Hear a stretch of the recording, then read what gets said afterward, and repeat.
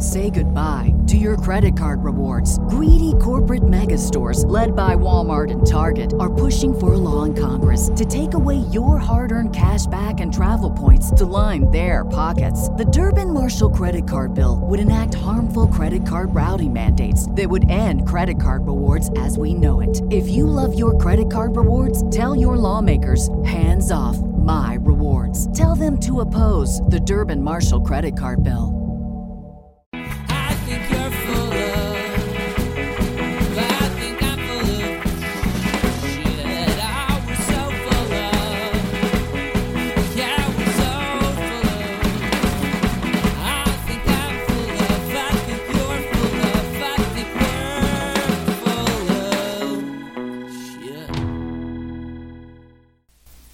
Hello and welcome to So Very Wrong About Games. I'm your co-host, a man with a face for radio and a voice for blogging, Mark Bigney. With me as always is a man whose sheer animal magnetism has beguiled everything from humans to hummingbirds, my co-host, Michael Walker. How you doing, Walker? Always good, Mark. I'm glad to hear that. So today we're going to do what we always do. We're going to talk about games we played. We're going to talk a little bit more about our feature game. We're going to talk a little bit about news and why it doesn't matter. And the primary topic of today's podcast, we're going to be talking about randomness and how to deal with it, how to be grown-ups in the face of dice telling you that you're stupid and ugly and no one likes you. So first off, in terms of games we played, what's the first game you want to talk about, Walker? Well, Champions of Midgard. It's an older game, but all the new expansions just got here with the Kickstarter, and we played it twice this week, and I thought they did a great job with the new expansions and all the cool Viking meeples. And it took an old game and brought it back to the table, so that's always good. Is there anything radically new, or is it just nuanced stuff? Nuanced stuff, like more stuff to fight, more journeys to go on to, and something to give you a direction in the game. Like they have 3 main objectives, and you have to, and gives you a reason to get your guys killed. Like every time your dice die, you get tokens, and you put those tokens towards your main objective type thing. So, would you think that these expansions are sufficiently accessible that new players can jump right in, or is this just for... Yeah, for sure. I think you can introduce them right off the hop. You don't need to do the base game and then say, okay, now we're going to add expansions. You can just throw the expansions in right off the beginning. I think they're that easy to incorporate. Yeah, some games, I love the expansions, but it's just a little bit too much for new players, and that's always awkward. That's right, and you always have new players, so it's impossible to get those expansions to the table because you're always saying, okay, well, we have new people, so we're just going to play the base game again. Yeah, I hate noobs, too. Noobs are terrible. They're ruining the hobby. I think we should ban them all. Exactly. Well, the first game I'd like to talk about is, you've played this game once, Walker. It's Sidereal Confluence, Trading and Negotiation in the Elysian Quadrant, which definitely, based on the look of your face, I think the title of the game warrants it. When I played it, it was called Trade Empires, and that's still what I call it, and what I'll always call it in my heart of hearts. The street name is simply Sidereal Confluence, but even that's pretty awful. No offense to the designer. It was released this year. It's by Tau City Dykeman, who's designed a brilliant game. It's a trading game with heavy asymmetry. And I personally thought, Walker, like I think you are, that I was done with taking cubes and turning them into other cubes so I could get more cubes, and then at the end of it would get points. In fact, I played Century Spice Road, and I hated it. Couldn't stand it, because I'm done with cubes into other cubes. But it's just the asymmetry and the trading really gets me. Sidereal Confluence is a brilliant game. I've been playing the crap out of it lately, and almost everybody likes it, except for the esteemed man sitting across from me. It's a great game. Like I said, it is a great game, but it's one of those games that you'll definitely get better the more you play it. And knowing which cards are coming out is definitely going to help the players that know the game. I insist that I'm going to convert you. I think midway through your second game, you're going to be sitting there and you're going to be saying, Mark, I apologize. I was incredibly wrong about this. Because you just gotta. One of the things that's striking about it is there's so much information to parse. It really is better for those kinds of gamers that are able to look at a sea of information and say, okay, I'm going to have to choose to ignore this part of it because otherwise I'm going to drive myself crazy. Or for those kinds of people who look at a sea like that and say, no, I must solve every detail. But for people in the middle, the people who I want an information space that's not too big, and then it might drive them crazy because the information spaces can get reasonably big. I'm just really good at being dumb and saying, I'm going to ignore all this crap because I'm not smart enough. That's right. Concentrate on your machine and this part of your machine and get it done. Yeah, exactly. What's next for you, Walker? Next for me is the New Orleans Co-op expansion. So if you're on the fence about trying it or buying it, I would say go for it. I played it 4 times this week. We only played it 2-player, but it's fantastic. It goes right down to the last turn. It was it was a 50-50 win ratio. So, and every time it was down to we needed one more turn or we won on the last turn. So I give it 2 thumbs up. Which modes have you tried? Just the invasion. I see. Out of that expansion. We haven't done the Carpenter or any of the solo stuff in there. Oh, I see. So there's only one Correct. co-op mode, multiplayer? Oh, I didn't know that. Okay. Yeah, I might have to give Orléans another try with that in mind. No, I'm sorry. Walker, viewers at home, Walker's sneering at me. This is prejudice against my French-Canadian ancestry. He's just bitter that he can barely speak one language as opposed to me who can't speak 2. It's true. I am going back to learn Latin. I too want to learn another language. He meant to say another dead language. He's been ragging me on this for quite some time. Well, the next game I've been trying lately. This is something that we've been doing together. This is Warhammer Underworld's Shadespire, the latest offering by Games Workshop. This is their attempt to break into the sort of competitive, accessible skirmish market, kind of roughly in the same design space as I'd say X-Wing-ish, in the sense of, you can pick up and play, and, right. and you've got all your stuff. You get your army pre-made, and you get to the table, and you're ready to go. Yeah, exactly. I gotta say that I'm completely blown away at how good this design is. I don't think it's brilliant by any stretch of the imagination, but I've had, dalliances with some of Games Workshop non-core products for decades now, really.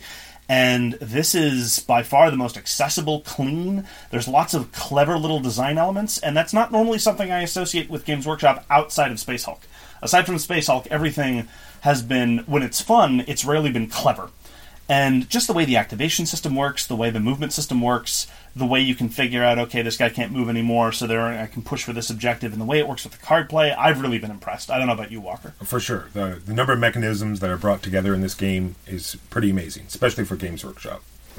Yeah, there are now 4 total warbands, the 2 that come in the core box, and the 2 other ones, I've tried them all. They've all been really interestingly different as well. So I really can't wait to see where the game goes, and I hope that there's a sort of vibrant competitive scene that develops around it, the way other games do, because quite frankly, the other games in its ilk, like whether it's the more accessible skirmish type minis game like X-Wing, like Armada, not nearly as much to my taste. And so if this takes off, I'll be very, very pleased. Yeah, the sculpts are amazing too. The only thing that'll differentiate from the other ones is that it's not going to be pre-painted, so. Yeah. Take away from that what you will. That is true. Next up, Walker? The last one I've got is what we played together, and that is Keeper, the new thing from the Richard Breese and his Keyflower series. And I was also blown away by this one. I've never had a problem with any of those games, especially Keyflower. I think it is an amazing game, and Keeper lives up to that reputation, as far as I'm concerned. Yeah, I was less sold on it, to be honest. Partially because this is a bit of an unfair comparison, because of its similarity to Keyflower. Keyflower, you get the tiles, you build the tiles, you upgrade the tiles, you get your point engine tiles, you get your economy tiles and stuff like that. But so the thing that blows me away primarily about Keyflower is just the way the auction mechanism works at the same time as the worker placement, and how I can go to your board and activate some of your stuff, and it was that level of interaction. The primary element of interaction with Keeper, which is a sort of joining mechanism, I thought was okay, but it didn't really grab me. So at the end of the day, if you're going to ask me to sit down for 90 to 120 minutes of sort of Euro tile placement building, I'll probably go back to Keyflower, honestly. But I respect the fact that Breese knows what he's doing. It's certainly clean and pleasant. I didn't dislike the game. I don't think I was quite enthused about it as you were. Sure, but the joint player boards blew me away. Like how they're like a puzzle Rubik's cube. Right out from the Hellraiser movie. If you hit the wrong combination, you're going to be in some trouble. That is true. You did love those folding boards. The last game I want to talk about quickly is Immortals, again published this year by Dirk Henn and Mike Elliott. This is sort of the third game in basically the same bones that were established in Wallenstein in 2002 and in Shogun in 2006. And I'm not sure whether Henn had much to do with this iteration. I don't know if they just handed the design to Elliott and said, make Shogun and Wallenstein your own. Elliott's the guy who did Thunderstone, for what it's worth, and he's done some other work. And this is sort of a generic fantasy version of Shogun and Wallenstein, and it has the infamous Cube Tower. I love that Cube Tower. And I really liked Immortals. Every change that it did to the Shogun Wallenstein engine I liked.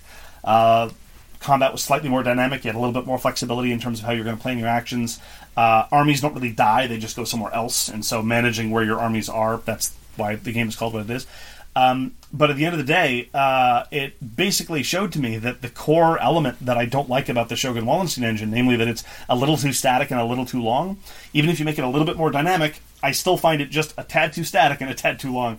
I've been spoiled by games where the movement options really open up the breadth of play. Things like Senji, things like Kemet. Scythe. Things like that, absolutely. Where you never really feel like you're trapped in one little corner of the board, and then suddenly player A says, "Oh, player B is winning. Who's going to stop them?" And you look at the board and shrug and say, "I can't reach them ever." So that's that. And in other words, this is the same sort of multiplayer conflict game problems since the dawn of time. That having been said, as I say, Immortals is slightly better than Shogun and Wallenstein at that, but still, and it's reliably in excess of 2 hours, which for me is the unforgivable sin. If this game system had an iteration that was like 90 minutes, it might be my favorite game. Yeah, for sure. But the where you get the two different races and merge them together, and the fact that, like you said, it took everything that was good from those two games and just improved that and took out everything that was bad. But like you said, it is too long. Yeah. And for what you get. Yeah. So I really liked it, but it was just shy of greatness for me, and sometimes that's even more frustrating than a terrible game. But that's basically where I ended up on it. Enjoyed all my playings, but when we're rounding about the 90 to 120 minute version, I start checking my watch and figuring, okay, this is kind of a foregone conclusion. Let's call it a day. That's right. Well, with that having been said, a sort of executive summary on what we've been playing, why don't you introduce our feature game to us, Walker? Our feature game this week is Kingdom Death Monster. Never heard of it. Massive Kickstarter. It's going to make this discussion kind of awkward then if you've never heard about it. Maybe it'll be one-sided. That means everyone can just listen to what I have to say, and it'll give everyone a break. So I suppose that is a good thing. You have my sympathies. It is a massive role-playing, dice-chucking, dungeon-crawling death fest. Well, let's call it what it is. It's Warhammer Quest. It is Warhammer Quest. I mean, I don't mean that disparagingly. Like, it's very much in the same mold as Warhammer Quest. I don't mean to say that everything that it does was done previously in Warhammer Quest. Quite the opposite. Kingdom Death Monster has a number of improvements on the genre, but it is very much a sort of... it's a genre of game that I call fun paperwork. It's like you spend a lot of time doing fun paperwork, very much like a role-playing game. Now, you don't do any role-playing in Kingdom Death Monster, and good thing you don't, because otherwise at the start of each session you have to tear off all your clothes and go stark raving mad. Yes. At the beginning. But yeah, I mean, just for some context, you said it was a massive Kickstarter hit way back in the halcyon days of 2012, back when kickstarting board games wasn't, arguably the dominant form of distribution for everything outside Asmodee. It raised over $2 million, and that was an unheard of sum at the time. And I pledged not knowing what I was getting myself into, to be honest. I gave them in $350 in 2012, and then 3 years later, $1,500 worth of retail material got shipped to my door. No one really knew what was going on. Certainly not at all the creator. The creator took a bath on this originally. He just went nuts. I mean, he went crazy in a way that some of those projects do. But man, what came out the other end? It's so true. And that 2 million figure is only the initial Kickstarter, never mind how much people added on after the fact as well. Yeah. Well, there was the 1.5 upgrade Kickstarter that also raised millions of bucks. That's right. He can't keep the base game in stock. I mean, I paid... I actually looked up at the original Kickstarter. I paid $85 for that core game in 2012. And now it's selling... he just keeps increasing the price, but he still can't keep it in stock. And there's just so much crap stuffed into that box. It's madness. It really is madness. So let's talk about the actual game. I was about to say, well, why don't we tell people what Kingdom Death Monster is before we go too far? Yeah, so it's a game where you basically control the fate of a settlement of what are called survivors in this nightmarish hellscape, where they're routinely attacked by... Well, all manner of things. The base game involves... The initial encounter involves a freakishly deformed white lion. But honestly, to say much more than that would kind of spoil a lot of the surprises that the game has in store. Different monsters and different adversaries get introduced, but in this piecemeal kind of way. The story, such as it is, there isn't much of a story, more on that later, unfolds very gradually. But at the start, you're hunting this lion with nothing but mostly naked survivors with jagged bits of stone. And that very much sort of sets the world up. There are these terrifying forces beyond your control or comprehension. And you're behind the 8 ball right from the beginning. That's right. You drop down into this pit with no memory, and you wake up beside these people you don't know, and something's attacking you. Welcome to Kingdom Death Monster. Precisely. And so I was going to compare it to mostly other dungeon crawlers like Descent and or Gloomhaven or Imperial Assault, which are the 3 big ones I would consider at this particular moment. And it's the biggest difference with it would be Kingdom Death Monster is something that you wouldn't bring to a game night or something. It's something that you arrange with your gaming group. Those 3, not including Gloomhaven, but Imperial Assault or Descent, arguably you could bring it out on a one-time basis and you do your one dungeon or your one thing. Even more so Imperial Assault with the skirmish mode. But Kingdom Death Monster is not something that you would do a one-off. It's definitely you're in for the long haul, or not at all, as far as I'm concerned anyway. Yeah, no, I agree. When you're playing a game of even Gloomhaven, I think to a certain extent, and I think that Gloomhaven is in many ways the natural comparison. Even just in terms of how they were released, these were both labors of love of individual designers who wanted to self-publish. Isaac Childress, who did Gloomhaven, he had published something before, namely Forge War, under his own steam. But Gloomhaven as well was kind of a campaign that got out of control, and more things got stuffed in. And we end up with this massive box that a lot of people underpaid for. But the salient difference, to my mind, is, and this is why you don't play one-offs. I would play a one-off of Gloomhaven because I think the primary virtue of something like Gloomhaven is in the core combat mechanics. The core combat mechanics of Kingdom Death Monster are not so hot. I mean, no. As far as I'm concerned, it's all about, like you said, building your settlement, finding out the nuances that come in, like what new and unusual thing is going to happen to your poor villagers next, right? And do not get attached to your heroes in this game. Yeah, and I don't mean to rag on the game too much because I do love it. I'm invested in Kingdom Death Monster, but any individual piece of the gameplay is not compelling to me, honestly. Like, there's nothing... I can't point to any mechanics that really sing to me or are novel or particularly well done, with the possible exception of the way the gear grid works. There's a bit of cleverness in terms of, equipping your survivors and trying to make things work. There's a sort of puzzle mechanic where you slot things together, and that can give you some... they're called affinities, and it can give you some minor bonuses. But past that, it's really just roll to hit, roll to confirm, draw a card, see what happens. And it really is through the new stuff. It's the new stuff coming in at a constant basis. What's the next event that's going to happen?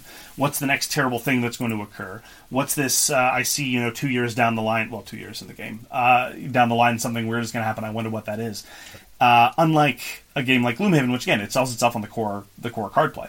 Not that I want to talk too much about Gloomhaven in this context. No, I was thinking of how to compare it this morning. I was thinking about it, you could compare it to maybe one of these new apps with microtransactions where you're paying with the death of your villagers, right? So you pay with little amounts, and that gives you new stuff every time.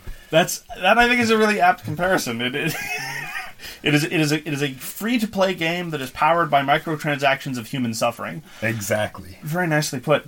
It's bizarre because I want to make another perhaps unfair comparison. To me, when I think of Kingdom Death Monster and my enjoyment of it, because I do enjoy it a great deal, I'm reminded a bit of Sentinels of the Multiverse. Not for any particular gameplay comparison, but because when I take a step back, I love playing Sentinels of the Multiverse. But when I take a step back and I look at the game, and I ask myself, is this a well-designed game? My answer is no. I love playing it. I'll play it at almost any opportunity. But a lot of it is pretty stupid. And I realize that sounds terribly insulting, and to a certain extent it is. But in Sentinels of the Multiverse, you draw a card, you play a card, more or less. Yeah. And in Kingdom Death Monster, you do the best you can to equip people. And then you send them into this meat grinder where you're basically just chucking dice for a while, and you see how many people die. And the number of times, which brings me to my number one complaint about Kingdom Death Monster. This is a legitimate complaint. This isn't me just talking about how it's stupid but awesome, but this is where it's stupid but unpleasant, I think. The number of times where you're told to roll a d10, just a simple d10 on a table, and a 1 or a 2 means you die, is just way too high. Yeah. And this isn't a difficulty complaint. Like, whatever, make a game hard. I like some hard games, but this is just And the number of times I've seen... Look, I haven't played Kingdom Death Monster a ton. I played it a couple dozen times, I think, all told, in terms of individual sessions. I've seen total party kills on random events where nobody had any choices. It was literally a situation where, like, okay, next step, roll on this table. Okay, next step, roll on this table. Okay, next step, roll on this table. End result, total party wipe. And nobody chose to do anything. This wasn't like, oh, do you want to do this risky thing? Or do you want to proceed to the next table? No. Because there are some of those, and those I prefer. This is simply, oh, this result says this result says this, now we're all dead. True, and on that same topic, I was going to ask you, did you remember any combat situations where we didn't either all completely wipe or all completely live and destroy the monster? I don't remember a particular instance where one person got down to, to the very end where it's either a do or die situation. It all seemed to be either the monster killed all of us or we destroyed the monster completely. Well, there was that one time when, to answer your question, no, not that I can recall, maybe it's happened.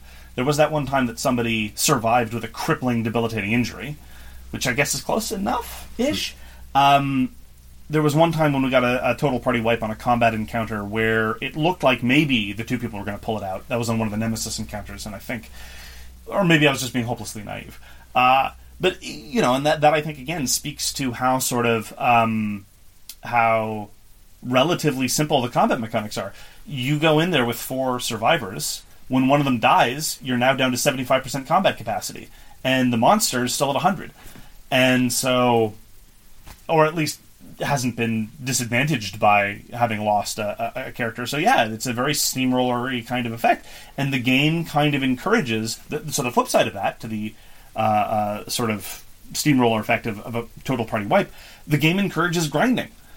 Like, you're encouraged in certain contexts to have your fully kitted out survivors go do the combat encounter that they've done 2, 3, 4 times before, because they know they can get it done without losing anybody. And that's not terribly satisfying either. Again, to contrast it with any of those other dungeon crawls you do, you get to move on to other scenarios and do other things. Get the next new shiny thing. Yeah. Whereas and that really highlights the thing you said before that I was commenting on. When Kingdom Death isn't showing you constantly new stuff, it's not the most compelling experience. That's right. It drags. But it does have, I'm going to just talk about the interesting mechanics that I like, and that's the monster deck. Like, as he takes wound, his monster deck gets lower. This is no spoilers, so as you do wounds, his hit points are equal to his combat deck. And as you hurt him, his combat deck's smaller, so his moves are more... Predictable. So I think that is a great mechanic. It is. I do like... And that is one of the ways in which Kingdom Death smuggles in variety in where other games might not be able to. The fact that even if you're grinding, and you're probably going to be able to raffle stomp some terrible monster, at least the actions it's going to do might vary a little bit. And that provides a little bit of diversion, sort of undercut my previous criticism. And yeah, as the monster gets wounded, it pares down the available action to a smaller subset. And those are, I think, some of my favorite parts of the combat encounter, where you're down to just a couple of cards, and maybe one of them is terrible and one of them is awesome.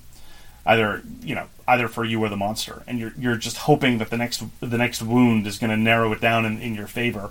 And then basically it's the equivalent of the monster triggering, Berserk mode or something. If the last card in its deck, so it's going to do this every turn, is just terrible for you, that is one element that I think is really good. And okay, fine, it's actually pretty clever. I'll take back what I said before. And the next one is the art. I think the art is amazing. The fact that they show you what your totally kitted out characters are going to look like in their new, improved, full set of gear. I think that really adds to what you're striving for. It's the same thing that they have in like World of Warcraft or any of these other online or things that they dangle it in front of you, and this is what you could have. Right, it gives you motivation to get to it. Plus the bonuses it gives is pretty cool. I find it strange that you're saying this because I'm the one that has to build all the minis. That's the other part we can go to, right? The miniatures are amazing, fully customizable, like to exactly the kit that you have on your guys. And there's millions of different variations you can have on these figures. Yeah. He's moving away from that now, actually. He's not going to be doing the sort of customizable kits anymore. And I can understand why the tooling cost was just prohibitive, and it just made every time there was a new gear expansion, it meant he had to make tremendous quantities of minis. So from now on, there's just going to be one sort of archetypal mini fully kitted out in the appropriate stuff. But now, since we're on the topic of art and the miniatures, I think it is important for us to talk about the two giant elephants in the room, and that is titties. Because I think that it's fair to say that a certain amount of the notoriety that the game first got when it was on Kickstarter, and one of the reasons why it cracked 2 million, was on the strength of titties. And I mean, here's the thing, and I'm gonna say my take on it, and then Walker might or might not disagree with me. So, from my perspective, in the gaming universe, there's sort of a sliding scale from good progressive. And by progressive I just mean non-exclusionary, just an effort to render women as women look, and or women might hypothetically look in a sort of reasonably plausible way, such that they look like powerful individuals rather than adolescent male fantasy wish fulfillment. And quick shout out to a friend of mine, Chris Cheslick. One Deck Dungeon to me is a perfect example of that. Without saying anything about it, all the characters are women and they're all rendered well. And I mean, some people show up on Board Game Geek and say, "Oh, I can't play this game with my son now." It's like, well, you can go screw off. It's just quiet and decent. Aeon's End is a game that I didn't particularly like, but it was a majority female cast. Again, relatively understated about it. But Kingdom Death, the art in Kingdom Death is pretty much on a sliding scale from pretty standard warrior babe adolescent power fantasy all the way to more or less softcore pornography. And to its credit, you can emphasize what you want, like the really sort of the pinups, as it were, the add-on pinups don't have any gameplay elements associated with them. You just buy them for the model exclusively, and so I don't have any of those. I didn't get any of those. And the actual art in the game in the rule book is, I'm not a prude. It's just it's not to my taste. It's clearly for the male gaze. It's clearly to titillate the male audience. So I have no objection to skin necessarily. And it's about context and presentation and all these other things. I mean, that having been said, I can curate my experience of it so that all the miniatures that I have are closer to just the warrior babe archetype than anything else. I don't know what your thoughts are as a consumer. There was an article today just made me think of this body shaming thing and people being uncomfortable with nudity, but in this particular case, it's an unrealistic representation of that sex, right? Yeah. Right. They have a generic man, but then they have this unrealistic version of what a naked woman would look like. So nudity, I think, is fine, but have it at least realistic. You know what I mean? Yeah, especially since if you're going to be selling me nightmarish horror fantasy, then this sort of voluptuous, soft focus lens, perfect hair vision of the world is kind of really even all the more galling. Exactly. This isn't to condemn anyone that likes it or anything. It's just not to my taste. I would have liked it to have been a little bit more consistently rendered. Well, like one of these things, like enough already. Yeah, like that's. Yeah. We've seen it. We've done it back in Conan days. Let's get with today's day and age, please. Yeah, and besides, just to give perfect fairness to the creator, it's not. He does have some things that I think are clearly meant to unsettle the male audience. For example, a number of the monsters have anatomical features, without going into too much detail, that are clearly meant to be unsettling to your average gamer guy. And I'm all in favor of that. Again, I'm not a prude. I don't mind if it depends on what it's being done, what effect it's seeking to achieve, and all the nightmarish stuff, all the genuinely unsettling stuff. Because there's a fair amount of genuinely unsettling art in the game. I'm all in favor of that. But then the juxtaposition of that, of the death and the perversion, and I mean perversion in the best possible sense, juxtaposing that with sex, the way that it's presented in this game, is a bit weird. Exactly. And unfortunate. Other thoughts, Walker? That would be it for Kingdom Death Monster from on my end. Yeah, I mean, I've just spent a lot of time talking about what I don't like about it. But to sum up, I do like the game a lot. But a lot of what the game is about discovery, seeing new stuff. And so I can't really go into too much detail without spoiling too much. Just if you've ever liked fun paperwork in a game, if you've ever enjoyed that sitting with your sheet of paper trying to min-max something, or if you've enjoyed games like Warhammer Quest, or if you like Gloomhaven but want kind of the nightmare inverse image of games like that, then I highly recommend giving it a shot. It's an expensive investment, but try to seek somebody out with a copy and play a round or two and see what it's like. Where are you going to gauge it on replayability? Like, say if we get through this long campaign, what are your thoughts on that? That's where the expansions come in, right? Like, okay. So as I've said, you spend a lot of time fighting the same monster, and even though there's a bit of variation, so every campaign has a certain number of monsters to plug in, but there's lots of different versions, lots of different expansions that replace those monsters. Sick and tired of fighting a white lion? Well, go and kill a Gorm 20 times over instead.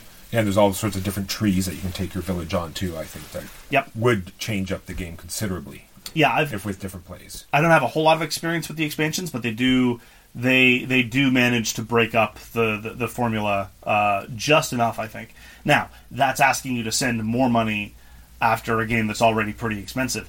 But, given that, as Walker says, this is a game that you're going to want to tuck into with your friends, maybe you can split the expense, or maybe you're just a generous idiot with too much money like me. But then, if you all go in together, or again, if you get a chance to try it somewhere, I don't know where that would be, it is an interesting experience, and it is very much unlike a lot of what else is on the market. So I do not begrudge it its success, and I look forward to my continued playing of it. All right, how many players would you think this plays best with? To be frank, I've done it solo. I've done it with 2, and I've done it with 4. I think the one number that definitely doesn't work is 3. You can play it with 5 or 6. There are ways to do that. I would not recommend it. I haven't done it myself, but based on the way the rules work, I don't think it's a good idea. 3 is a bit awkward, because every time you go to fight, you take 4 people, or 5 or 6 if you're doing it the ill-advised way. I think there are cleaner solo experiences available. It was good, but I'm kind of spoiled with solo games, so I would play something else. I know that some of the people we play with, one of the people we play with actually is the guy I played 2-player with, and he swears by 4-player. He vastly prefers 4. I think 2 and 4 are both equally good, honestly. The better aspect of 4 is you got more people around the table, and you get to have more input, and people get to collaborate in the shared story. But the downside is somebody dies, they're out. Exactly, true enough. And with that game, that's that encompassing. It'd be nice to share it with more. I agree. I think 4 people is the sweet spot for sure. You wouldn't want to try it with 2? No, I'm definitely a player that enjoys focusing on my own character instead of trying to multitask multiple characters. I in that type of game, I know there are certain games where there's no asymmetry at all, so it doesn't really matter. You can play multiple sides, or if I'm forced to, I don't mind it, but I'd rather just focus on one character at a time. Fair enough. I can respect that. That actually does allow me one more thing, one more detail that reminds me of one more thing. The story that Kingdom Death tells is very much about the world. It's very much about the environment, and not so much about the people in it, because the people in it keep dying. And that can be, again, that's one of the differences it has. That's one of the ways it's so unique as compared to the rest of the market. It's not precisely calibrated to my taste. I like character-driven stories, but approaching Kingdom Death Monster as a character-driven story is a great way to be disappointed, because the person you like is going to die. I think in our campaign we're going through now, all the original survivors died several sessions ago. Correct. And in fact, I think we're stuck mostly with newbies. True. When I was talking to one of the other players about it, I said the best way to look at it is do not concentrate on your actual characters. Concentrate on the gear. The gear is the character. You sort of you start making your sets of gear, and that sort of becomes the character. Okay, this is your character, is the gear, and then you just put it on a particular host, and off they go. And because you get all your gear back, thankfully, if your character dies, you don't lose the gear. So then it's ready for the next person. Brush it off, and they get a chance to try it out. So it's a game for acquisitive sociopaths. Exactly. Fair enough. All right, so those are our thoughts on Kingdom Death Monster. I think 2 very satisfied players. My perception is that a lot of people are more enthusiastic about it than I am, but that's not to say that I don't enjoy it. And as I say, it's an experience that's worth trying if you can get your hands on it. Exactly. Agreed. Well, Walker, let's talk a little bit about news. Got anything in the news you want to talk about? I do. I have a couple things. Betrayal Legacy Betrayal in House of the Hill Legacy Edition has been announced. What do you got to say about that, By Walker? Rob Daviau. I'm sure people will enjoy it. I'm going to ask for a little more detail on that, Walker. I shouldn't say that. I've only tried Betrayal once, and I've just heard bad things about how the scenarios don't work, and how even when they did Baldur's Gate, it still had problems.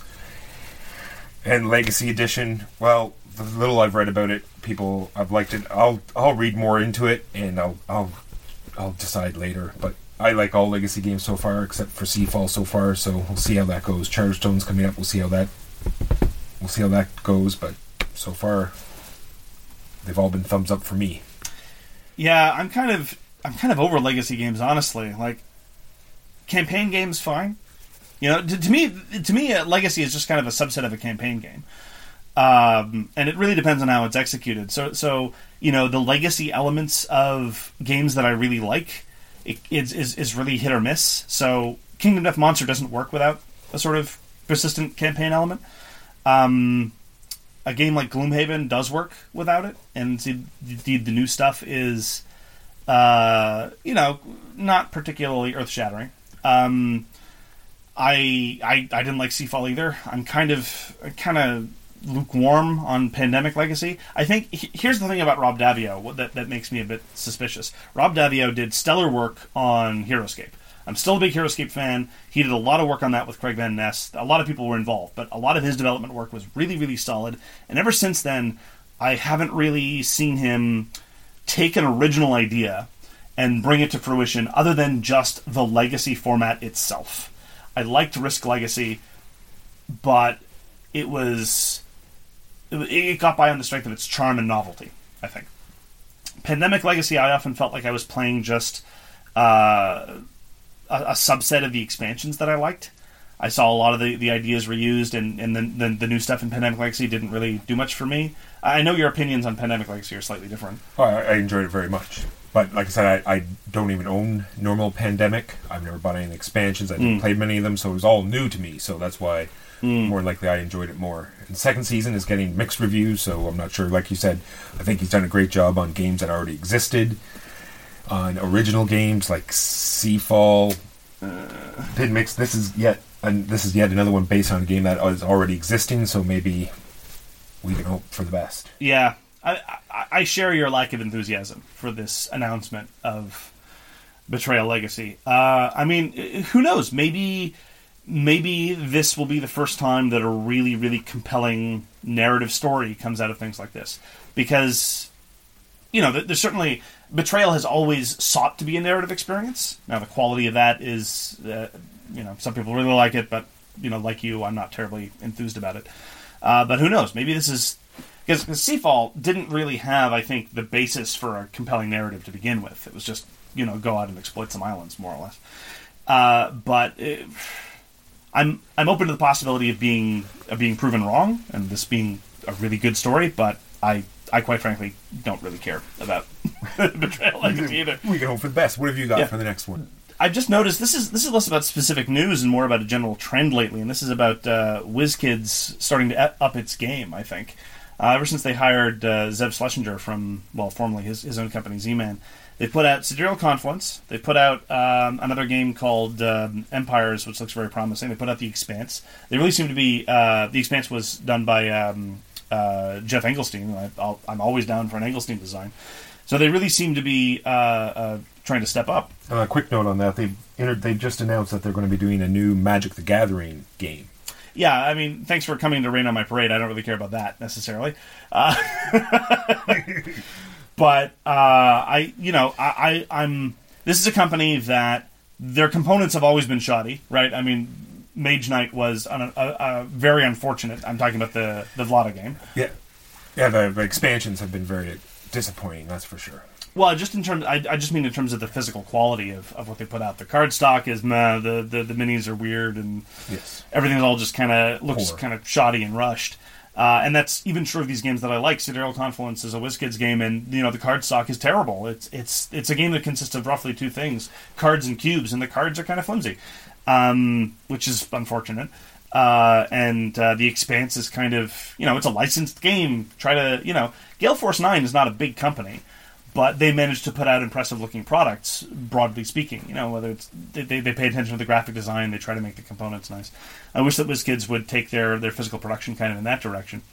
But all that I know is that in an increasing era of market consolidation, you've got basically Asmodee, Coolmini or not, and that's more or less it as far as big companies go putting out big things. Queen used to be a big deal and is less so. Mayfair used to be a big deal and is practically dead now, which is unfortunate. I'm just glad that there's another company that's really putting in that's really taking the time to find both work with established designers like Jeff Engelstein and find people to publish their first designs like they did with Sidereal Confluence or with Empires that look like really interesting stuff, and so I hope to see more from them. True. And for companies that are upping their game, next one is Games Workshop, upping their game, bringing games back. Necromunda, on the way back in. Yeah. I did a turnaround on this. When I first saw the pics, I was aghast, but then I said, why would we want to just rehash the game that was out, years and years ago? If it was that good, people would still be playing it. Why would they just rehash the same thing over again? So I'm glad they're bringing a completely new look to it, and we'll see how that goes. What are your thoughts on the new Necromunda? Yeah, I mean, I've always had this strange fascination with all the non-Warhammer stuff that the Games Workshop has put out. I played Mordheim back in the day. Space Hulk has been a perennial favorite for forever. Shadespire is out, and we like that. I hope that Necromunda does better than Shadow War Armageddon, which is a product they released 2 weeks before 8th edition of 40K. They put it out and have given it zero support. It's kind of died by itself. True, I was a little upset about that part. They sort of said, we're bringing back Necromunda, and then they bring out this Armageddon, and people say, well, is this the new Necromunda? And they almost purposely just kept quiet on the subject. Yeah. And then suddenly Necromunda is announced as well. So take from that as you will, but it just means Necromunda, new miniatures. The base game, I think, is going to come with just the 2 gangs and a basic skirmish one-off type thing, and then you have to buy yet a separate book again if you want to do the old campaign style. Yeah, that part disappoints me. It's true, but I think they're trying to get this game to the table more, where the gaming night, they can reach up to the shelf, they can pull this box off the table, it comes with the game mats, you set the doors up. That's true. It's on your table. The average person can now bring this to the table, whereas now the advanced gamer can either just buy the book, they can go down to the gaming store with all the terrain, your tape measures, everything else, and play the advanced game, and your average Joe can just pull it out on the tabletop and play the one-offs. Sure, but is your average Joe going to want to assemble miniatures? And on top of that, is the average Joe going to pay, what is it going to be, $125, $100 for this base box, right? More than $100. I think in terms of American dollars, it's well north of that. Our petty Canadian greenbacks, I think, are... It's going to be a high count. But yeah. We'll have to wait and see. Like you said, we've not seen Armageddon being played. Yep. Well, hopefully this Necromunda will take off, and we'll go back to the glory days of having our hive gangs ravaging across the tabletop. I'd very much like that. I will say that, just in terms of development of things, it's been a few months now since Games Workshop and FFG parted ways with their licensing arrangement. And a number of people speculated at the time, does this mean that Games Workshop is really going to redouble its efforts in trying to provide something closer to a board game experience? You and I are both miniatures gamers. We've done all this stuff before. But you're right, if this is their attempt, if Shadespire and this new kind of distribution model for Necromunda is their attempt to try to get into crossover gamers. Because I remember what it was. I started out as a board gamer, and when I think it was actually with Mordheim of all things, now that I think about it, my first foray into miniatures gaming, it's intimidating as all get out, having to be able to get all the materials to assemble them, and then all the terrain and everything. But if with Necromunda and Shadespire, all they basically say is, look, all you need is some clippers, and the rest is going to fit together. I don't know if if the Necromundas are pushed together, I'm not sure. The way they look, they probably will be. I think that's the way they're going. I could be wrong. If it's pushed together, if this is sort of trying to be pitched to the same kind of crossover space that Shadespire does, that could be something. Now, then again, we don't know how well Shadespire's been selling. None of these people release sales figures. Reports from the retailers that I've spoken to have been very good, and a number of people they've already had a couple of tournaments out in the UK. So that is a good point. I hadn't thought of it that way. If this is them attempting to break into a market where it's like this is a miniatures box in a game, miniatures game in a box rather. People have tried to do that for a while to varying degrees of success. If they manage to do it, then more power to them. Yeah, I just want to quickly, for my last part, just go back on that thing where WizKids brought out a Magic the Gathering game based off of HeroScape, slow to release stuff, not promoting it, letting it die pretty well. I think they're still putting out expansions for some reason. Are they really? They are. Oh, and now they've announced yet another Magic the Gathering game, as well as this one. So who knows? Yeah, I was only enthusiastic about Arena of the Planeswalkers, as it was called, because I wanted it to be true more than I believed it would be true that this would be the second coming of HeroScape, that there would be another possibility of doing that, because I still love that dice chucker, man. All right, do you have any other news items? No, I don't. With that in mind, let's proceed with a quick word from our sponsor. This week we're brought to you by your mom. Your mom. She's a classy lady. All right, so let's talk about our primary topic here. Let's talk about randomness and how to deal with it. Walker, what are your thoughts on this massive topic that we've chosen? Well, it's done in multiple ways. Rolling dice, drawing off the top of your deck, and how to litigate it, like rolling more dice, having tons of dice, like we just said, Games Workshop. When your units fire, you're rolling buckets of dice. That's one way to change it up. Or something like Risk, where you're doing multiple rounds of dice rolling to try to balance it out. Yep. That is one of the ways, try to make sure that a curve is respected. If you're going to use dice, try to make sure that it evens out. 2d6 is always better than 1d6 if you're going to be rolling just for one-offs. You're going to get a better curve that way. Lots of dice is definitely the way to do it. War games have been doing this for a long, long time, whether it's tabletop war games or your more traditional GMT stuff or the block war games. If you tell me to and besides, it's just physically enjoyable to pick up 20 six-sided dice and chuck them all. Exactly. Rather than gather up all your forces, have a massive push, and then just roll a d6. Yeah, or flip a card, or, because you have more guys than they do, guess what, you win. Some arbitrary, chart that you look at just to see if you win or not. What's the most arbitrary game you love, Walker? Most arbitrary game? I'd have to be that new one we just played, Shadespire, where you're drawing random cards off of 2 different decks. Yep. Then you're randomly rolling dice as well.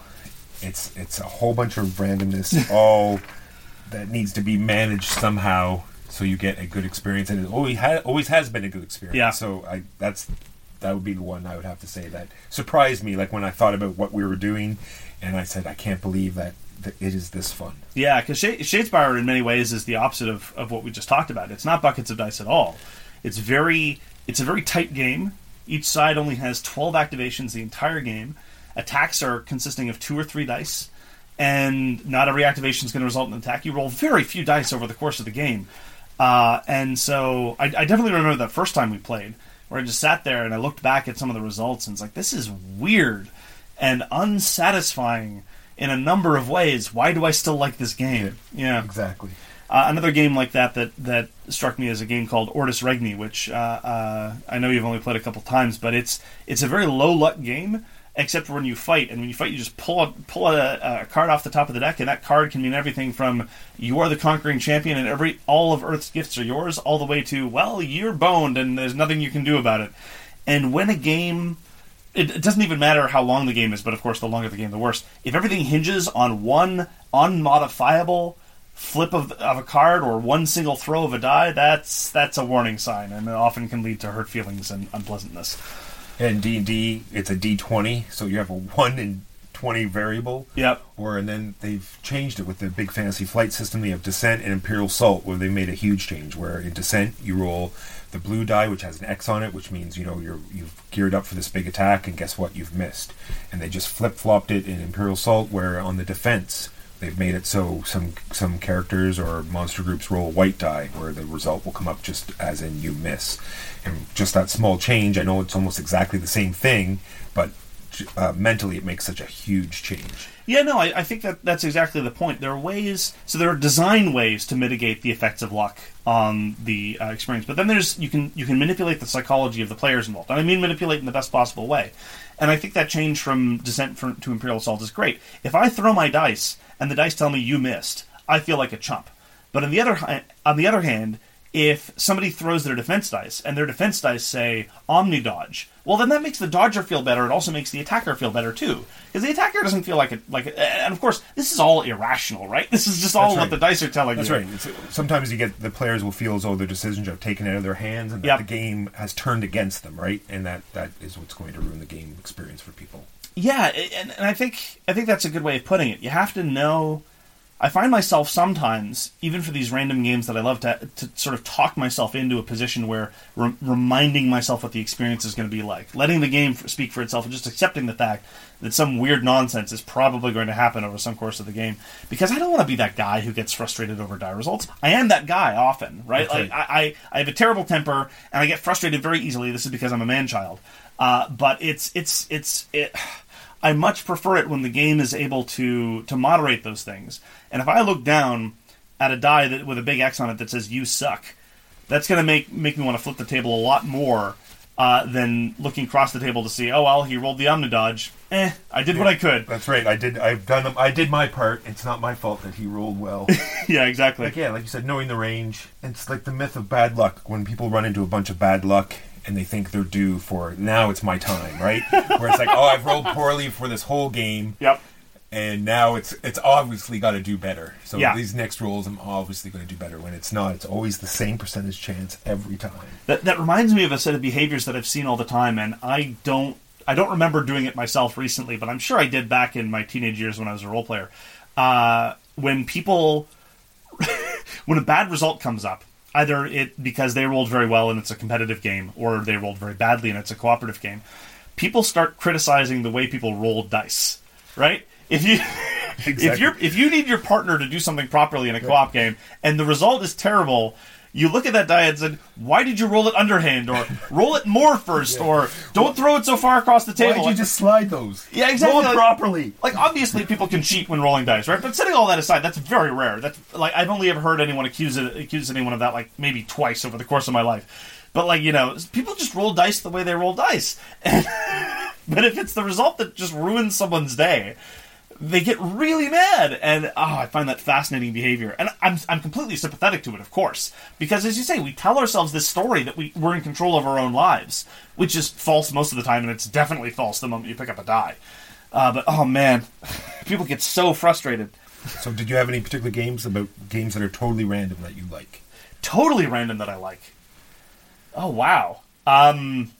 I don't think, you mean like War? Like at the level of War, where you just, or LCR? Or like Dice Tower, where you're throwing in cubes and just random cubes will pop at the bottom and there's like no luck, or it's like a physical mechanism that's denying you cubes and you physically get mad at it. Inanimate objects, like, damn you, tower. Well, whether I'm getting mad at a tower or a die makes no never mind to me. The thing that I love about the cube tower of Shogun and everything, Shogun and Wallenstein and Immortals, is that it has a memory. It's just, as you said before, we hope that if we rolled badly in turn one, we're going to roll better later on. But that's the beauty of the cube tower. If you've done really badly and all your cubes are stuck up there, they're going to come out sooner or later. You know the range. Right? Yeah. And you know how to modify it. How about games that do it properly, that mitigate this randomness or adjust the game mechanics? The ones I have down here are Ashes. Like Ashes, it's where you're going to draw cards, but what you do get to do is you get to pick your starting hand. Yeah. And I think that is a amazing mechanism. I thought that was fantastic. No, I agree, especially in a game like that where you need to be able to hit the ground running. The number of games of CCGs that can often be determined just by initial draw it's very unfortunate. So yeah, being able to pick your initial hand is definitely a good way to do it. In terms of games that let you mitigate luck, this is actually one of your bugbears. You talk about this all the time, how you dislike it when a game has random card draws and has random dice results. I often find that if it's done properly, that one can help with the other. For example, if you're playing Battlelore 2nd Edition, there are a number of cards there that specifically make reference to modifying dice after they've been rolled, or mitigating the results of dice or things like that. And so sure, you may be drawing off the top of a random deck, but you know that the cards, that's one of the benefits of cards over dice generally. You can plan for it. You've got a fistful of cards and you know what to do, and you can try to shape the game so that it's playing to the strength of the hand that you've got in front of you. That's what hand management is all about. And if you use some resource or some action to be able to mitigate dice results, then I'm very happy. Even when it doesn't actually even out the vicissitudes of chance, it at least makes me feel, again, more like I'm in control. That's right. And that's what you want out of a game most of the time. You want the experience, but you want to be able to feel like your choices have impact even when they don't. And the swing, right? It's always nice when that last, when that you have that one soldier that's holding out against the multitudes, right? It's always nice to have him, hold the home front and be the hero of the day as he holds back the hordes of units. It's always good to have that one instant. Yeah, absolutely. Even if you don't pull it off, just being able to hold out a little bit longer is often very good. One of the things that I find interesting in terms of, again, managing the psychology of the user experience is, so Dragonfire was recently released, which is the evolution of a game called Shadowrun Crossfire by Catalyst Labs. And people really rag on those games for being hard, which is one thing. But setting that aside, people really rag on the randomness, because the way those games work is you have to symbol match to defeat an opponent. You need, this specific resource to kill them out of 4 colors. And people really go nuts about how, I didn't draw the card I needed, so I'm toast. But I always contrasted that with a game like the Pathfinder adventure games, which I didn't much like, but at the end of the day, when you're playing games that allow you to roll dice, say I play a card and it says it allows me to roll a die to try to defeat this thing. If I play a card and I roll the die and I don't get the target number, that is just as bad, if not worse, as my never having drawn the card that matches the color that I need, right? Exactly. But for some reason, I feel like I've done something. Just the process of picking up the die and getting the wrong result. From a fourth dimensional perspective, randomness cost me my good result anyway. Same as it would work in Crossfire or Dragonfire, same as it would work anywhere else. But just the act of rolling the die makes me feel like I had some participation in this process. Whereas if I'm sitting there and none of my cards let me do anything, it feels all that more frustrating. And that sort of asymmetry, I don't have much to say about it, but I do find it interesting how just the physical act of doing things makes you feel like a participant even when you're not.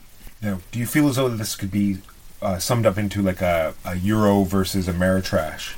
Because you can think of multiple instances where Euro games, they've taken out almost all the randomness, like Hans Teutonica or Tigers and Euphrates, where there's very little randomness, as opposed to Ameritrash games, where it's all about plastic and dice. And I don't know. It's weird, because I do think that Euro games, talking about this element of masking the effects of randomness, Euro games often look less random than they are.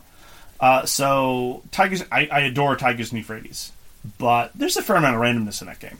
There's a fair amount of chance, and it is very much, I think, the epitome of what I was talking about before in terms of hand management. You're going to have this set of tiles in front of you, and you need to play to your strengths. You need to force the game, and you need to force your actions, and if possible, the actions of your opponents, to play to your strengths and avoid your weaknesses. And if you don't do that, the game is going to feel completely random. I know a number of people who refuse to play the game because they think it's all about how many red tiles you draw. It's not about how many red tiles you draw. That's only if you take the most obvious play. If you're always swimming in the exact tiles you need, then the game seems really simple and obvious. But on the other hand, the true art of the game is making a bad hand work for you, and or knowing when you need to take the action to flush your hand. And that's one of the ways that Euro games really serve to. For some reason, if you've got a hand of cards, it looks less random than the throw of a die. But at the end of the day, if you don't get the die result you need, or if you don't get the card you have, it's the same result. But that having been said, I do agree that Euro games generally do a better job of knowing when they need to use randomness and when they don't. There are exceptions to this. One game I think that does not get the reputation it deserves in terms of randomness is Dominion. Dominion is a hugely random game. But it doesn't feel that way, in part because it's so quick and inoffensive, and in part because the market is not random, unlike a lot of later deck builders. But man, if your cards clump the wrong way, you are toast, and there's nothing you can do about it. I wonder if there's no many complaints in that game because it's not as though you're attacking someone or you're not influencing another player. It's just happening to you, So maybe that's why it's a little more acceptable than it is in other games. Sure. Well, that raises another question. How do you keep your cool when the game is telling you that you don't get to win today? Oh, I'm too easygoing, so it usually doesn't bother me so much at all. When it's a 2-player game, it's a little difficult. So sometimes I think because the luck has gone so poorly against me or so poorly for me that it's just not a good experience, right? Because when you're trashing somebody, it just makes for a bad game. I'm always good for just a good game. Like when I'm watching sports, I'm usually not rooting for a team. I'm rooting for good plays, good, just a good game in general. Right, so I just usually transfer that over to most board games. I'm just looking for a good experience for everyone. I enjoy a game when everyone is having fun.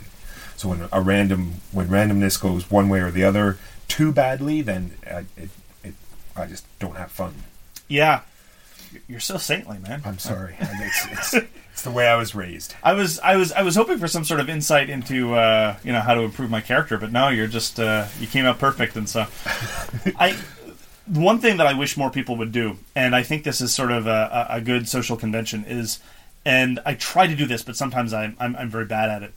If you're doing very well in a game, especially when it's head-to-head and it's a 2-player game and you're really trashing them, I think it's good, it's just being sporting, to engage in sort of collective fiction. It's like, well, you played well, but those dice, man, they just took it from you. Whether or not that's true, it's a sort of, there are lots of things we do in terms of average everyday social conversation that are either collective fictions or sometimes just omissions of the full truth. I certainly feel that all of my friends do that with respect to my beard, for example. They don't point out how hideous it is, and I'm very grateful for that. But if I'm trashing somebody in a game, I try to focus on those times when I rolled really well and say, like, well, it's not like I outplayed you. It's just, these things happen. Or when I'm losing a 2-player competitive game like that, I certainly appreciate it when my opponent is like, sometimes this happens. It didn't go your way. Remember that time when I rolled that 20 at that right moment? And I'm certainly happier when that happens. And I'm certainly happier when I see other people do it, willing to spare people's feelings on account of the game. I think it's that extra little lubricant, if you will, not to be too gross about it, that really helps in situations like that. Because I hate it when people get frustrated. It's true. Well, that's my bread and butter, though, is watching how people react to different situations. So I really enjoy watching how people either squirm or get angry, or to a certain degree, right? Unless they're like going over the top and making the experience bad for the other players by complaining too much about how the game is punishing them. Yeah, because you'd think it would go the other way around. You'd think that people would beat themselves up for being stupid, right? Remembering that time that 3 turns ago they did the stupid thing. It's like, why am I such an idiot? People don't tend to do that as much in my experience. I've seen some people do it. But usually it's, why did this die? Why didn't I get the right card? Why didn't I get the right tile? Why didn't I get the right die? Instead of saying, why didn't I prepare for this? Why didn't I seed my bag? Or why didn't I put these into my discard pile so I would get, more of that particular card and thereby, not falling into the mistake. It's more like, it's my deck's fault, or I didn't draw right. Yeah. And it's bizarre then that people get so frustrated about something that's completely beyond their control, rather than getting frustrated about what an idiot they are. I'm the same way. I look back at stupid plays I make, even when I can demonstrably identify, that was a dumb play, and sure I can say, I'll try to do better next time. But on the other hand, if it's a string of bad results or a string of 2 good results from somebody, especially if they're being jerks about it, if somebody gets a string of good results and then talks about how brilliant they are, that really ticks me off. But anyway, that's on me. Well, that's what I have to keep reminding people too. When you play these co-op games, randomness is the game's only weapon. It's the only way they can throw anything at you, right? So you're going to get that, heavy swing once in a while because, there's no one playing that game. So you're going to be drawing off a random deck, or you're going to be drawing random dice. Because it's for now, until someone comes up with a insane game mechanic. Right now, randomness is co-op's only weapon. Yeah, pretty much. There's some exceptions. This year's Brilliant Spirit Island is pretty non-random. But yeah, at the end of the day, that's, if you make it a solvable puzzle, there's not going to be much replay value to it, and so there's usually some deck of cards or something that drives the engine. I certainly know that one of the best ways to avoid frustration is just to be sporting about it, to remember remember the times that the dice have been nice to you rather than the dice have been mean to you. And, talk about that. It's like, oh, well, I certainly didn't deserve that success, but I'll take it. I find that very, very helpful in social situations. I get so on edge when I see people losing their shit over die results. I just don't know what to do. It's terrible. Well, maybe not so bad once. But if the poor person gets it over and over again, then I can see where it can get a little annoying. Yeah, no. Look, I'm sympathetic. As I say, right. I've thrown my fair of fits over what I take to be unreasonable results all the time. But I was about to say how many times I've seen it twice. People throwing dice. Throwing dice across the room. I don't think I've seen that. I've seen people like very. I've seen games put away very violently, but I don't know that I've seen people hurling dice across. Or how about people putting dice aside? Like, I'm not going to roll that one again. I'm now going to roll these ones now. These ones are better dice. Again, just the things we do to give ourselves the illusion of control. Exactly, it's fantastic. I'm going to roll with this hand or that hand, or I've never seen it as bad in board or war or miniatures games as it was during role-playing games. Role players, I don't know if this is still true, but when I was role-playing a lot, like 15, 20 years ago, the nonsense that we would tell ourselves about what die to use in what context and all that. Jeez, I don't. Lucky D20. Yeah, no, and I never engaged in that stuff then either. I was like the 13, 14-year-old playing sometimes with grown adults who were like, oh, this is my special die, and I'm like, you realize it's just a standard distribution, right? Well, not necessarily in those terms. But that having been said, it is worth noting there are a lot of crappy dice that don't roll standard distributions. I remember once I got a set of dice from China. I needed like 5 D20s, all the same color and size, and so I got some on eBay for a very small amount. And I noticed that I did actually sit down and did about 100 throws or something and just put them into a spreadsheet. Yes, this is how cool I am, ladies and gentlemen. They were not a standard distribution. They were literally concave, and they were squashed, and so the results were just bizarre. So I had to trash those guys because they were crap. But short of that, I'm amazed at the kind of selective memory that we have. I mean, look, not to get too philosophical about it or psychological, but the human mind is designed to recognize patterns. And when there is no pattern, we make one up, which is why we're so bad at perceiving randomness. You show a person a random distribution, if it's too small enough, they're going to invent a pattern or think that it's not random. It's like, oh, I rolled the same result 3 times in a row. This can't be random. No. Random distributions do that all the time. But that's another bugbear. Well, I'm pretty well done with randomness. Let's randomly end this segment. Fair enough, Walker. So, this has been your episode of So Very Wrong About Games. You can reach Walker at justrolledadice@gmail.com. That's JUSTROLLDADICE @gmail.com. Walker hates TH. So, please, in all correspondence with him, don't use words like the or that. It's duh or dat exclusively. He will appreciate that. You can reach me, Mark Bigney, on Twitter, at @allthegamesyoulike. And we'd love to hear from you if you have requests for games you'd like us to talk about or topics you'd like us to cover. General complaints or grievances can instead be sent to Air Canada at aircanada.ca. And we look forward to talking with you again. Any final words to send us out there, Walker? Not at all. You've been listening to So Very Wrong About Games, produced by Michael Walker and edited by Mark Bigney. Special thanks goes to What Does It Eat for generously allowing us to use their most excellent song, FOS, as our theme. You can find them at whatdoesiteat.com. You can reach us by email at soverywrongaboutgames@gmail.com or on Twitter at SoWrongGames. Thanks very much, see you next time, and always, try to be right, but remember you are so very wrong. When you need mealtime inspiration, it's worth shopping Kroger, where you'll find over 30,000 mouth-watering choices that excite your inner foodie. And no matter what tasty choice you make, you'll enjoy our everyday low prices, plus extra ways to save, like digital coupons worth over $600 each week. You can also save up to $1 off per gallon at the pump with fuel points. More savings and more inspiring flavors make shopping Kroger worth it every time. Kroger, fresh for everyone. Fuel restrictions apply.